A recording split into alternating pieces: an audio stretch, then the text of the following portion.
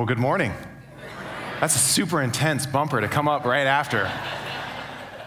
So I'm not April's favorite person, though she did make a right choice in Brooke and that super intense bumper. It is so great to see you all. My name is Chris Thayer. If you've never met before, I'm our pastor of discipleship. If you have your Bibles with you, that's great. You can go ahead and open them up to Jonah chapter 1, because we are going to be in the book of Jonah. If you don't have your Bibles with you, that's okay. The words are going to be up on the screen at just the right time, and we go through that effort to ensure that you're able to encounter Scripture because we view Scripture so highly here at Good Shepherd. And because we view Scripture highly, there's a couple of things that we like to remind ourselves of virtually every week, and the first one is this: even though this looks like a book, it's actually not a book. It's a library.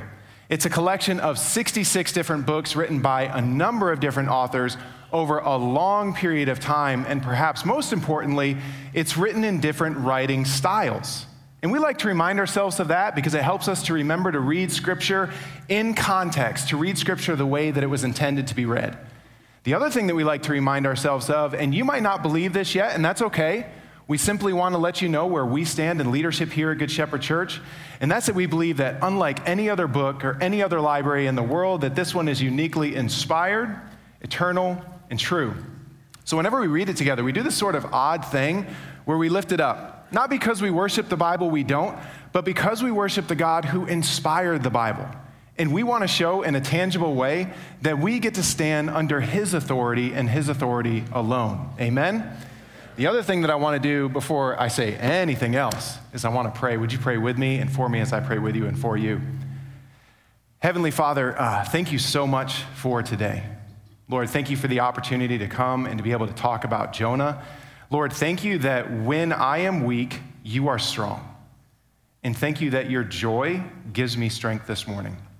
Lord, I pray for all of us that we wouldn't hear the gospel of Jesus and leave here the same, but instead that we would be changed people, becoming who it is that you've called us to be. God, you are good, and we love you.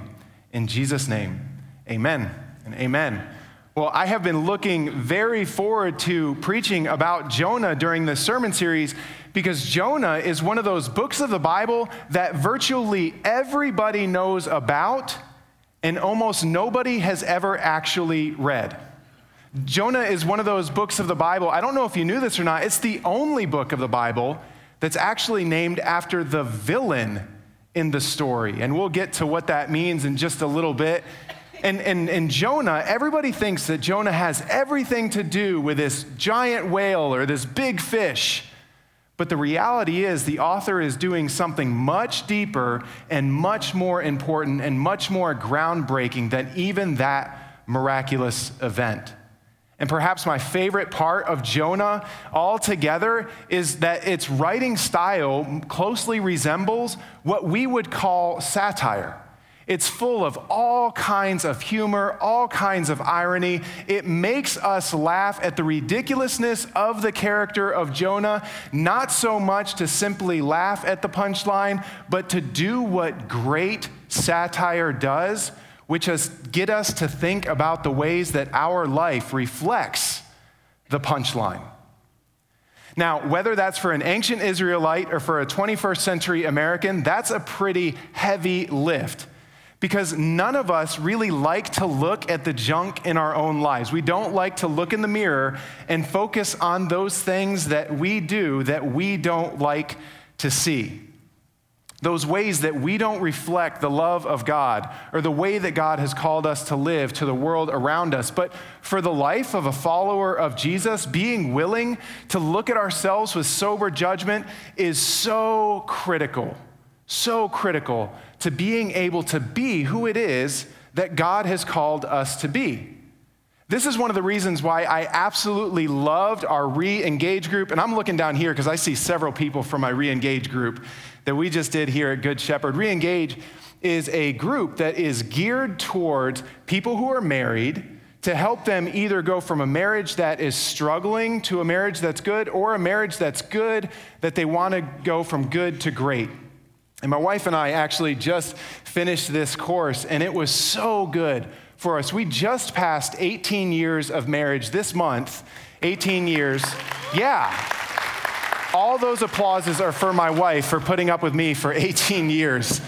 But yeah, we've been married for 18 years now, and we just learned things in Reengage that have helped us take our marriage to another level. It helped us to learn skills that we never had before so that we are able to have what we like to call around here a beautiful marriage. And my favorite thing about Reengage is the fundamental principle that Reengage gives every single person that wants to have a healthy marriage. And really, it's for anybody who wants to have any kind of healthy relationships in their life. So this principle is for everybody, and it has everything to do with this. Now, half of you in this room just got really excited that the preacher might try to hula hoop on a Sunday morning. The other half of you just got really scared that I might just try to hula hoop on a Sunday morning. I was practicing yesterday. My daughter was here, and she could do this really. I couldn't do it in private. I'm not about to do it in public. It was fun. My wife got a really big kick out of it, though. No, it's not. A hula hoop is not the secret to a successful marriage. This is. You see, Reengage actually starts off the entire group by saying, hey, everybody stand up, draw a circle around yourself, and fix everything in the circle. Because the great lie that we tell ourselves in our marriages or in our relationships is that the primary and fundamental problem that we have is the other person. But the reality is we are much more at fault for the problems that we face in our own marriage than we're ever willing to give ourselves credit for. And the only person that we can actually change in this world is ourselves. And so Reengage says, hey, draw a circle around yourself and fix everything in the circle. But like I said, it's difficult to look at ourselves with that kind of sober judgment. And this is why I have loved the book of Jonah. Because the book of Jonah gets us laughing at what's happening in the story, and it takes down some of those natural barriers that we have, those ways that we feel a little bit gross looking at ourselves when we don't see things that we want to see in our lives. Jonah gets us laughing at them so that we can say, yeah, I do actually resemble the character and the life of Jonah in some ways. See, here's what I mean. Open up to Jonah chapter 1. And in Jonah chapter 1, it starts off this way in verse 1. The word of the Lord came to Jonah, son of Amittai. Go to the great city of Nineveh and preach against it, because its wickedness has come up before me. Now, imagine the way that the scriptures were passed down from generation to generation wasn't kind of the same way that we do it today. Instead, imagine there was a father sitting around a campfire at night with all of his family, his children, and his extended family around them. And he says, hey, let me tell you a story. Let me tell you about the prophet Jonah. Now, nobody would have been surprised by the way that the father started this story, that God sent his word to a prophet and said, hey, go to this wicked city and preach against it, because that's kind of what God did with prophets. That was their role. He would say, hey, you need to be my mouthpiece to go preach against this city that's doing this thing that I don't want them to do. So go to this city, go to this people, do this thing, all so that you can be my mouthpiece. So none of that's surprising. And it's also not surprising to the people sitting around the campfire that God would send Jonah to Nineveh, because Nineveh would eventually become the capital of the Assyrian Empire. And the Assyrian Empire was known for being absolutely brutal and ruthless in their warfare. They wanted to conquer the known world around them, and they did not care how they got there. They would actually destroy the northern kingdom of Israel in 722 BC and march all the way down onto Jerusalem. And if God hadn't have intervened, Assyria would have completely wiped all of the Israelite people off the map. So not a shock at all that God says to go to Nineveh. But then, as the father continues the story takes a turn, and the people around the fire start to chuckle a little bit, because this is what happens next. But Jonah ran away from the Lord and headed for Tarshish. He went down to Joppa, where he found a ship bound for that port. And after paying the fare, he went aboard and sailed for Tarshish to flee from the Lord. Now, probably none of us in this room have a degree in ancient Near Eastern geography, so this doesn't mean a whole lot to us, but this would have been just like God coming to somebody in this room and saying, hey, native Charlottean, I want you to go to that wicked city of New York, New York. It's got some good Southerners in here, by the way. I'm from New York, it's okay. I can make fun of it. Go to that wicked city of New York, New York, and preach against it. And we say to God, okay, cool. We drive to Charlotte Douglas International Airport, and we hop on a plane to Los Angeles, California. We literally go as far away from New York, New York as we possibly can. This is exactly what Jonah did. God said, hey, I want you to go to Nineveh, which is to the northeast. And Jonah said, I'm going to go all the way to Tarshish, which is the end of the known world, as far west as I can possibly go. And the people around the campfire are chuckling because they're Israelites. They know that Jonah can't run away from the Lord. And then the Father continues. Then the Lord sent a great wind on the sea, and such a violent storm arose that the ship threatened to break up. All the sailors were afraid, and each cried out to his own God, and they threw the cargo into the sea to lighten the ship. And so we find out that all of these sailors are pagans. They worship other gods. They don't worship the one true God. They're all crying out to their own gods, hedging their bets, trying to figure out, hey, whose God is going to save us? Whose God might rescue us from this mess that we've got going on? And we know that the storm was absolutely terrible because they start throwing their cargo overboard. They're trying to lighten the ship, and we know that that means that the storm is so terrible because the only way that they were going to get paid when they got to Tarshish was to sell all of that cargo. So they're literally throwing their payday out to sea. That's how bad this storm is. And we go from chuckles around the fire to downright laughter when this next part happens. But Jonah had gone below deck where he lay down and fell into a deep sleep. Couldn't be bothered. The captain went to him and said, how can you sleep? Get up and call on your God. Maybe he will take notice of us so that we will not perish. So all of these other sailors trying to save their own skin, and Jonah below deck taking a cat nap. Could not care less about what it is that's going on around him. The captain comes down and says, hey, idiot, wake up. Maybe I added that a little bit. But he says, hey, come down, wake up. What are you doing? We're all trying to cry out to our gods. Maybe if you cry out to your God, he'll save us. In the meantime, the sailors are all above deck trying to figure out who's at fault for this mess that they've got going on. So in verse 7, then the sailors said to each other, come, let us cast lots to find out who is responsible for this calamity. They cast lots, and the lot fell on Jonah. And casting lots is kind of like drawing the short straw. So Jonah gets the short straw. So they asked him, tell us, who is responsible for making all of this trouble for us? What kind of work do you do? Where do you come from? What is your country? From what people are you? So the sailors are all terrified, and they say, hey, we've casted lots. The fate has shown us that Jonah, it's you who's causing all these problems. What's going on? And they start peppering him with all of these kinds of questions. And then Jonah in verse 9 says this, he answered, I am a Hebrew and I worship the Lord, the God of heaven, who made the sea and the dry land. And at this, everybody around the campfire starts laughing. And why do they start laughing? Because Jonah is trying to run away from the God who made the entire universe.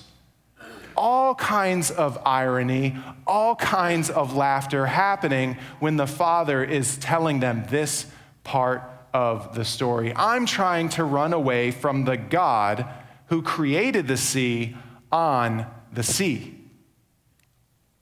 Knowing this in verse 10, this terrified them, the sailors. And they asked, what have you done? They knew he was running away from the Lord because he had already told them so. Then down in verse 11, The sea was getting rougher and rougher. So they asked him, "What should we do to make the sea calm down for us? How do we make this better, Jonah? What do we need to do?" And at this point, Jonah says something that makes us think initially like he might be turning a new leaf until we spend a little bit of time thinking about it. Jonah says this in verse 12. He says, "Pick me up and throw me into the sea," he replied, "and it will become calm. I know that it is my fault that this great storm has come upon you." So Jonah says to the sailors, if you want to make this all go away, if you want to make this all calm down, then you need to pick me up and you need to throw me overboard. Now, at first glance, that sounds noble. That sounds self-sacrificial. That sounds like maybe Jonah is turning a new leaf until we think about it just a little bit. Because what is the one thing that everybody else on this boat has done that Jonah never did? Cried out to their own God. Not once did Jonah do one of the things that he could have done, which is, "God, I'm sorry for being disobedient. When we get to Tarshish, I'm going to hop on a new boat and I'm going to go all the way back to Nineveh." Jonah could have said, "Hey, you know what, guys? I'm going to cry out to my God. I'm going to ask for forgiveness, and maybe then if he relents the storm, we can turn around." Jonah could have even just jumped overboard and tried to swim ashore. Instead, he puts all of the burden of his response to God on everybody else on the ship. You want to make this better? Then you got to pick me up and murder me. You got to throw me overboard. And so what sounds noble, all of a sudden we realize is Jonah saying, "I would rather die than confess my own sin before the God who caused this calamity to begin with because of my rebellion." So we see something that looks noble, looks self-sacrificial, and all of a sudden we realize it is incredibly self-centered and gross. So all of the sailors, what do? Instead, the men did their best to row back to land. They didn't want to throw Jonah, they're not throwing Noah overboard. A little bit before, they didn't want to throw Jonah overboard because they knew what that meant, but they could not row back to shore, for the sea grew even wilder than before. Then they cried out to the Lord, "Please, Lord, do not let us die for taking this man's life. Do not hold us accountable for killing an innocent man, for you, Lord, have done as you pleased." Then they took Jonah and threw him overboard, and the raging sea grew calm. At this, the men greatly feared the Lord, and they offered a sacrifice to the Lord, and they made vows to him. All kinds of irony. Jonah, never willing to cry out to God. All of these pagan sailors, what do? They cry out to God. Jonah, not willing to ask for forgiveness. What do the pagan sailors do? They ask for forgiveness. Jonah, not willing to be obedient. What do the pagan sailors do? Be obedient and offer sacrifices and turn their lives around. The prophet of God doesn't get it, and all of these pagan sailors do. All kinds of humor, all kinds of irony. Now, if you want to find out what happens to Jonah after he gets tossed into the drink, you're going to have to come back next week. But spoiler alert, he actually survives. If he didn't, this would be a very short sermon series. So, but what I really want to focus in on is when we step back from all of this, and we think about the reality that the author of Jonah is telling us the story this way to get us not just to laugh at the punchline, to not just snicker at the ways that Jonah doesn't do what he's supposed to do, but also to look back at ourselves, to look at ourselves with sober judgment, to put our circle on the ground and step into the circle and think about the ways that our life might reflect the life of Jonah. And when I realize that and I step back from all of that, I can't help but realize that the author of Jonah is asking me and is asking you and is asking all of us this question: where are you making your response somebody else's responsibility? Where are you making your response somebody else's responsibility? Where is your lack of living the way that God has called you to live actually causing pain and harm around other people because of your actions? And if I'm honest, when I think about that question and I put my circle down on the ground and I step in it, I realize that I've stepped in it. A couple of you got that. I realize that I've stepped in it over the last couple of months. You see, 2 months ago or so, when spring was in full force, and I realized, hey, you know what? It's time for me to go ahead and put down some weed killer and some fertilizer on my yard so that I can be a halfway decent neighbor to those around me and have a decent looking lawn. I went to Home Depot, I got all of the chemicals, I brought them back home, and I started on the front yard first. And as I was working on the front yard, my 2 children, I have a 12-year-old son and a 10-year-old daughter, and my 10-year-old daughter was at that time 9 years old. She just turned 10, and I had to promise that I was going to tell you all that she turned 10 and that she's not 9 anymore because she's not single digits. It's a big deal. Parenting, hard. Take that parenting class, please. So they come outside and they say, hey, Dad, we're going to play. And I said, that's great. Please just stay in the cul-de-sac. Don't go on the grass because I don't want you to get chemicals on you. They said, okay, no problem. So they stayed in the cul-de-sac in front of our front yard. So I finish the front yard and then I move all the way to the back of my house and start working on the backyard. Now, when I'm in the backyard, my daughter from the cul-de-sac, following my directions, from the cul-de-sac yells back to me, hey, Dad, can I go over to my friend's house and invite them out to play? From the backyard. Sure. Please just make sure that you stay off the grass. What? Sure. Just make sure that you all stay off the grass. Huh?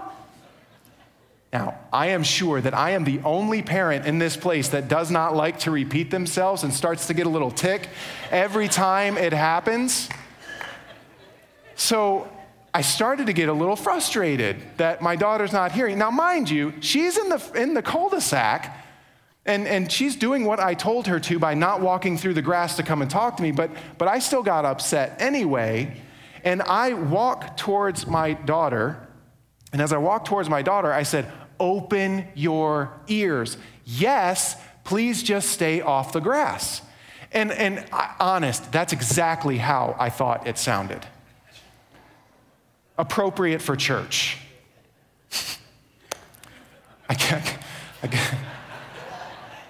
I go back to my backyard and I finish my yard. And my kids are all still playing outside. My daughter, she went and got her friends. I then proceed to go inside. And when I go inside, the first thing that I do, like many of us do, is I picked up my phone, which I had left inside, and I wanted to see whether or not I had any messages or notifications. And lo and behold, I had a notification. And what I didn't tell you earlier was that I had recently installed some security cameras around my house. And one of the cameras is on the side that I was on and walking up towards my daughter. So when I walked up towards my daughter, I triggered a security camera that decided, hey, this is an event. I need to start recording this in high definition with audio.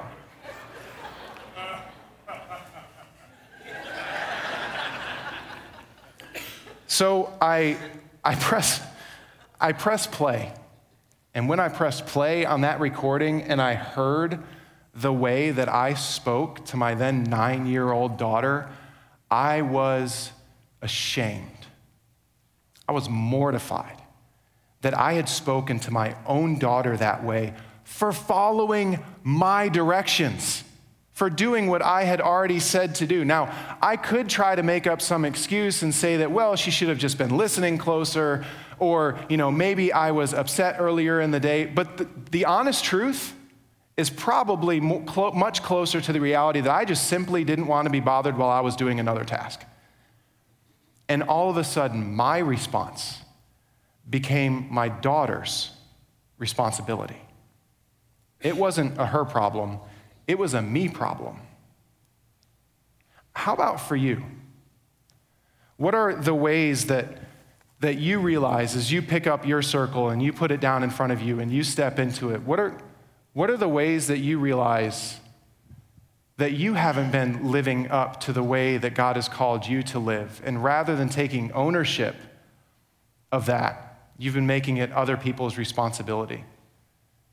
Is it like me? Is it the way that you've spoken to your children, and rather than being loving and encouraging and supportive and uplifting of them, you've allowed the things that are happening in your own life to dictate the ways that you interact with your own kids who had nothing to do with any of those other circumstances? Is it the way that you communicate with your spouse? And rather than your spouse getting your best, they get what's left over after you finish a hard day of work. And honestly, it's not that much. Is it perhaps maybe some sort of an addiction where your response to all kinds of chemicals, whether that be drugs or alcohol or pornography, your response has become everybody else's responsibility around you because you haven't been willing to walk through the difficult work of sobriety? Where is your response becoming somebody else's responsibility? Maybe it's even simpler than that. Maybe it's one of these other Charlotte drivers on these roads. And the reality is, what's happening inside of your car when you get cut off has a lot less to do with the car in front of you than it does with what's going on inside of your own heart. Where are you making your response somebody else's responsibility? Now, I love this circle. It can be a little painful, but I love it. And the biggest reason that I love the circle is because we may have to work on ourselves, but we don't have to do it by ourselves. And in particular, what I mean is that when we step into our circles, we will find that Jesus is already there waiting for us. Now, I don't mean that as some kind of a trite saying or a Christian Hallmark card. I mean that in the deepest and truest way that I possibly can. Because when Jesus came and lived a sinless life, when Jesus was murdered on a cross on our behalf and buried in a tomb and then resurrected on the third day, he defeated sin and death. And one of my biggest pet peeves is how so often we as Christians will so frequently fall back on the saying, I'm just a sinner, I can't help it. Bull. Jesus died on a cross so that you are no longer a slave to sin. Sin has been defeated.